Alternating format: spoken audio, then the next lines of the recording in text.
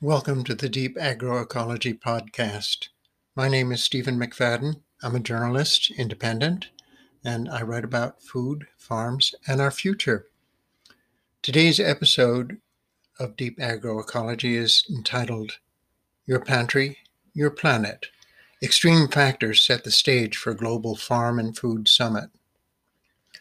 You may imagine that your involvement with the food system begins and ends with your refrigerator, your pantry, your local supermarket, and your backyard garden, if you're lucky enough to have one. But that fantasy would be tragically misleading. The inescapable facts? At this passionate, volatile, hotly contested moment of history, your breakfast, lunch, and dinner are in almost all cases intimately, irrevocably enmeshed in the matrix of the global food system. Outside of radical self-sufficiency, which is not what most people are capable of, there's no escaping that matrix. As it happens, there's a great debate underway about the food system, about the people, values, politics, and profits that influence our farms, our people in the fields and packing houses, our farm animals, and ultimately, our food and our health.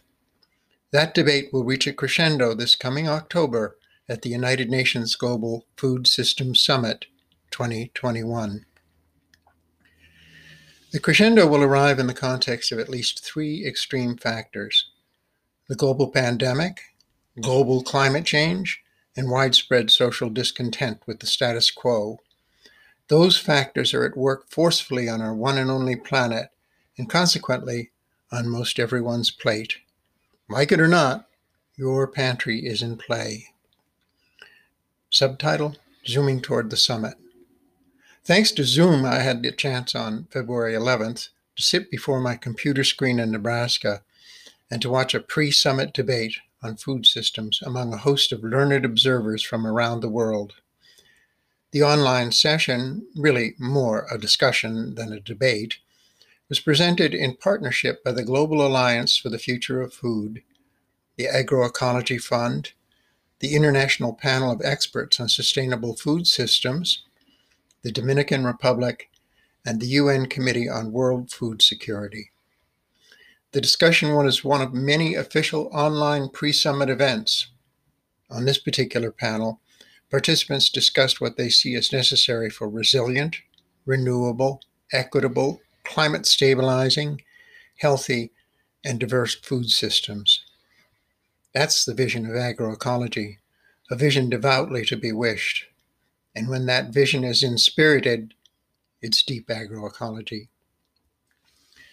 As the Zoom panelists explained, a key element for the upcoming Global Food Systems Summit was established 5 years ago when the United Nations unanimously approved the Sustainable Development Goals, commonly known as the SDGs.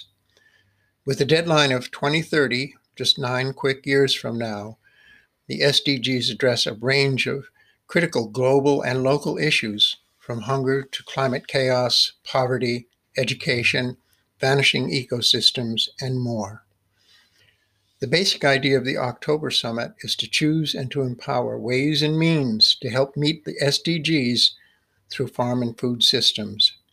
Collectively, the existing systems have a colossal impact on the natural environment and on human health. Subhead: Political Economy. This summit will mark not just a moment in time, but also a turning point. Our local, national, and global food systems require tremendous changes. That's evident in the pervasive chemical pollution, the dead zones in our seas, the vast animal misery of our factory farms, CAFOs, the starkly unjust circumstances of our essential farm and food workers, the persistent widespread hunger around the world, and in epidemics of chronic diet-related diseases, and in many other facets of the ways that we draw our sustenance from our finite planet. This constellation of massive systemic predicaments serves as a marker of the old order. That order is flailing forward in the subterranean pits of depleted resources and wallowing in its own foul waste lagoons. The dreadful facts of the matter signal that existing global mechanical, industrial, chemical food systems are not in integrity with nature, and consequently out of integrity with the directions humanity must pursue to reckon with the current extremes and to evolve forward to living in respect with the circle of life and for the next 7 generations of our children. Farm and food systems are the foundation of just about everything else in the modern world. Now that the necessity of change is inevitable, what will the changes be? Who will decide? Who will benefit? There are 7.8 billion people with an essential stake in the decisions. Over the last many decades, the mechanisms of governance for farm and food systems have been increasingly influenced and dominated by corporations with primary allegiance to investor profit. Pre-summit panel member Sophia Monsalve, Secretary General of FIAN International, made explicit note of this. She said that the marginalized participants in the food systems are in fact marginalized as well in the upcoming global summit. She also made note of the ongoing corporate capture of food systems, a controlling reality that plays out not just in farm and food enterprises, but also around the world in many corporately captured government regulatory agencies. The central drive for efficiency and profit in farm and food systems has, perhaps inevitably, implicated the industrial chemical models in a torrent of critical issues: human rights, land rights, water depletion, chronic disease, climate chaos, pollution, and more. Unrelenting efficiency and cheap food have extreme costs. Alarmingly, the United Nations Special Rapporteur on the Right to Food, Michael Fakhri, has noted in a published article that human rights have been dropped from the summit's agenda in favor of corporate-friendly language. Fakhri wrote to the head of the summit, Agnes Kalibata, in January, stating that the global food crisis was, quote, chronic, urgent, and set to intensify. And yet the summit is focused on science and technology, money and markets, and does not address, quote, fundamental questions of inequality, accountability, and governance. Participants in this pre-summit debate were well aware of these realities. In making a relevant point about the situation, Olivier De Schutter, co-chair of the IPS Food and also the United Nations Special Rapporteur on Extreme Poverty and Human Rights, used the term political economy. Issues of power and accountability, De Schutter said, must be at the heart of the UN summit. Subhead, billions of voices. Political economy refers to the reality of how a country, or in this case the world, is managed or governed, taking into account political, economic, and at least ideally, social and ethical factors. Outlined in a conversation between Professors Philip H. Howard and Mary Hendrickson, the phenomenon of corporate capture or concentration is a clear, present, and aggressive factor for our farms and our food, and ultimately, of course, for our pantries as well. In our view, the professors wrote, a resilient food system that feeds everyone can be achieved only through a more equitable distribution of power. This in turn will require action in areas ranging from contract law and antitrust policy to workers' rights and economic development. Farmers, workers, elected officials, and communities will have to work together to fashion alternatives and change policies. Broadly speaking, and in distinction from the structures of governments and corporations, the farmers, smallholders, peasants, food workers, nonprofit organizations, co-ops, consumers, and communities constitute civil society. Civil society, in one sense, strives to speak for the global community of human beings, all 7.8 billion of us, especially those human beings who historically have not had a voice.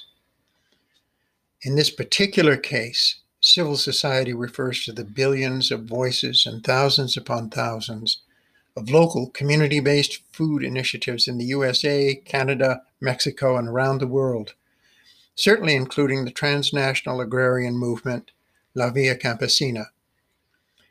After building global webs of relationship over recent decades, the many peoples and organizations of civil society have generally recognized that the trajectory of the Global Food System Summit is heading in a direction they cannot support. Subhead: A reminder. About a month after watching the February 11th pre-summit debate online, I was reminded via an email from Tristan Quinn Thibodeau of ActionAid USA that civil society organizations are definitely not on board with the developing spirit and form of the upcoming Global Food Systems Summit.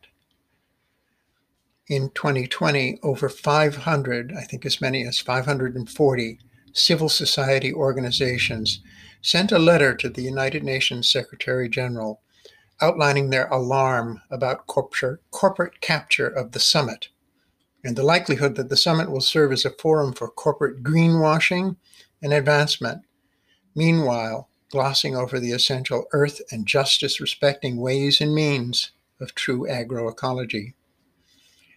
After sending their letter to the Secretary General and seeing that their principal concerns were going to remain unaddressed, many of the civil society organizations expressed disappointment in the summit's plan and declined to be involved. Of note, La Via Campesina, the largest social movement in the world, denounced the summit and declared that it would not participate. In their position paper on the summit, they state that the governance of the event is utterly undemocratic and that it remains, quote, firmly in the hands of a handful of large international corporations. The current trajectory of the summit's build-up process allows the global power elites, and especially the private sector, to once again legitimize themselves as architects of the future of our food system, using their transnational corporate arms to continue to accumulate capital and to destroy the planet, end quote. La Via Campesina holds another vision, one of food sovereignty, comprehensive, democratic local food systems that are diverse, agroecological, informed by indigenous knowledge, and developed and managed justly by people with full respect for human rights. Subhead: True Agroecology. As several pre-summit panelists expressed, the true ideals of agroecology, farm and food systems that are clean, sustainable, socially just, and respectfully inclusive of indigenous knowings, are often given lip service, but at present the vision they represent is not really on the agenda. Unlike the mechanistic approaches of corporate oligarchies with their technocratic chemical industrial approaches to farms and animals, in the vision of agroecology, people around the world recognize an umbrella concept that, via farms and food, synthesizes the needs of human beings with the needs of the natural world. In beauty, with wisdom, this can be done. Agroecological approaches to farms and food follow not one fixed model, but rather are diverse according to the basic nature of their circumstances. They are clean, sustainable, climate stabilizing through the sequestration of carbon and the building of topsoil.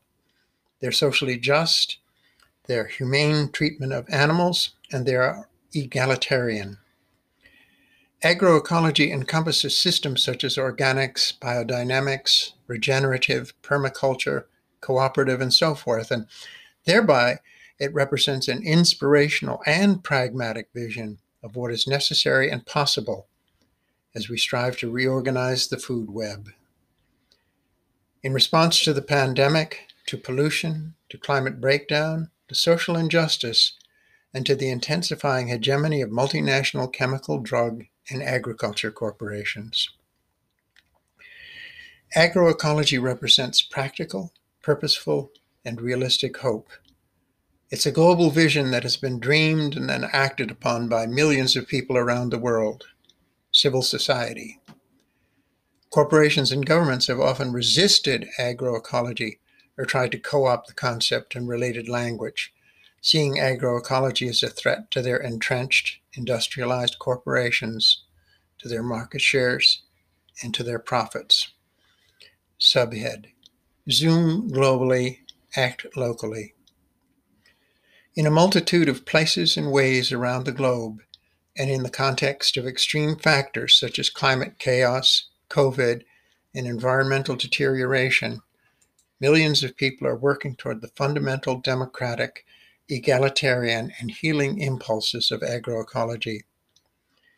Even though you are likely far removed from the UN's Global Food System Summit and its critical discussions and decisions, you can observe what is happening. As I did, you can zoom into pre-summit meetings and other events, find out what's going on. Information is power. Ignorance is folly. The, quote, global food system, end quote, is in fact a system of systems. And a basic tenet of systems theory is that changing one part of a system affects the entire system. With all that's going on globally, you still have your own pantry as your principal point of influence in the food system. I encourage you, do not underestimate the power of your pantry. This time-worn saying holds true. Every dollar you spend on food is a vote for the kind of food system you have and will have. Your investment in clean, local, just farm and food initiatives adds energy and momentum for agroecology on a petite scale, but networked together in a web of action with the millions of initiatives around the planet, it's agroecology on a grand scale, the scale we need to reckon with the extremes. Your pantry, and consequently your breakfast, lunch, dinner, and planet, have a date with destiny at the Global Food System Summit later this year.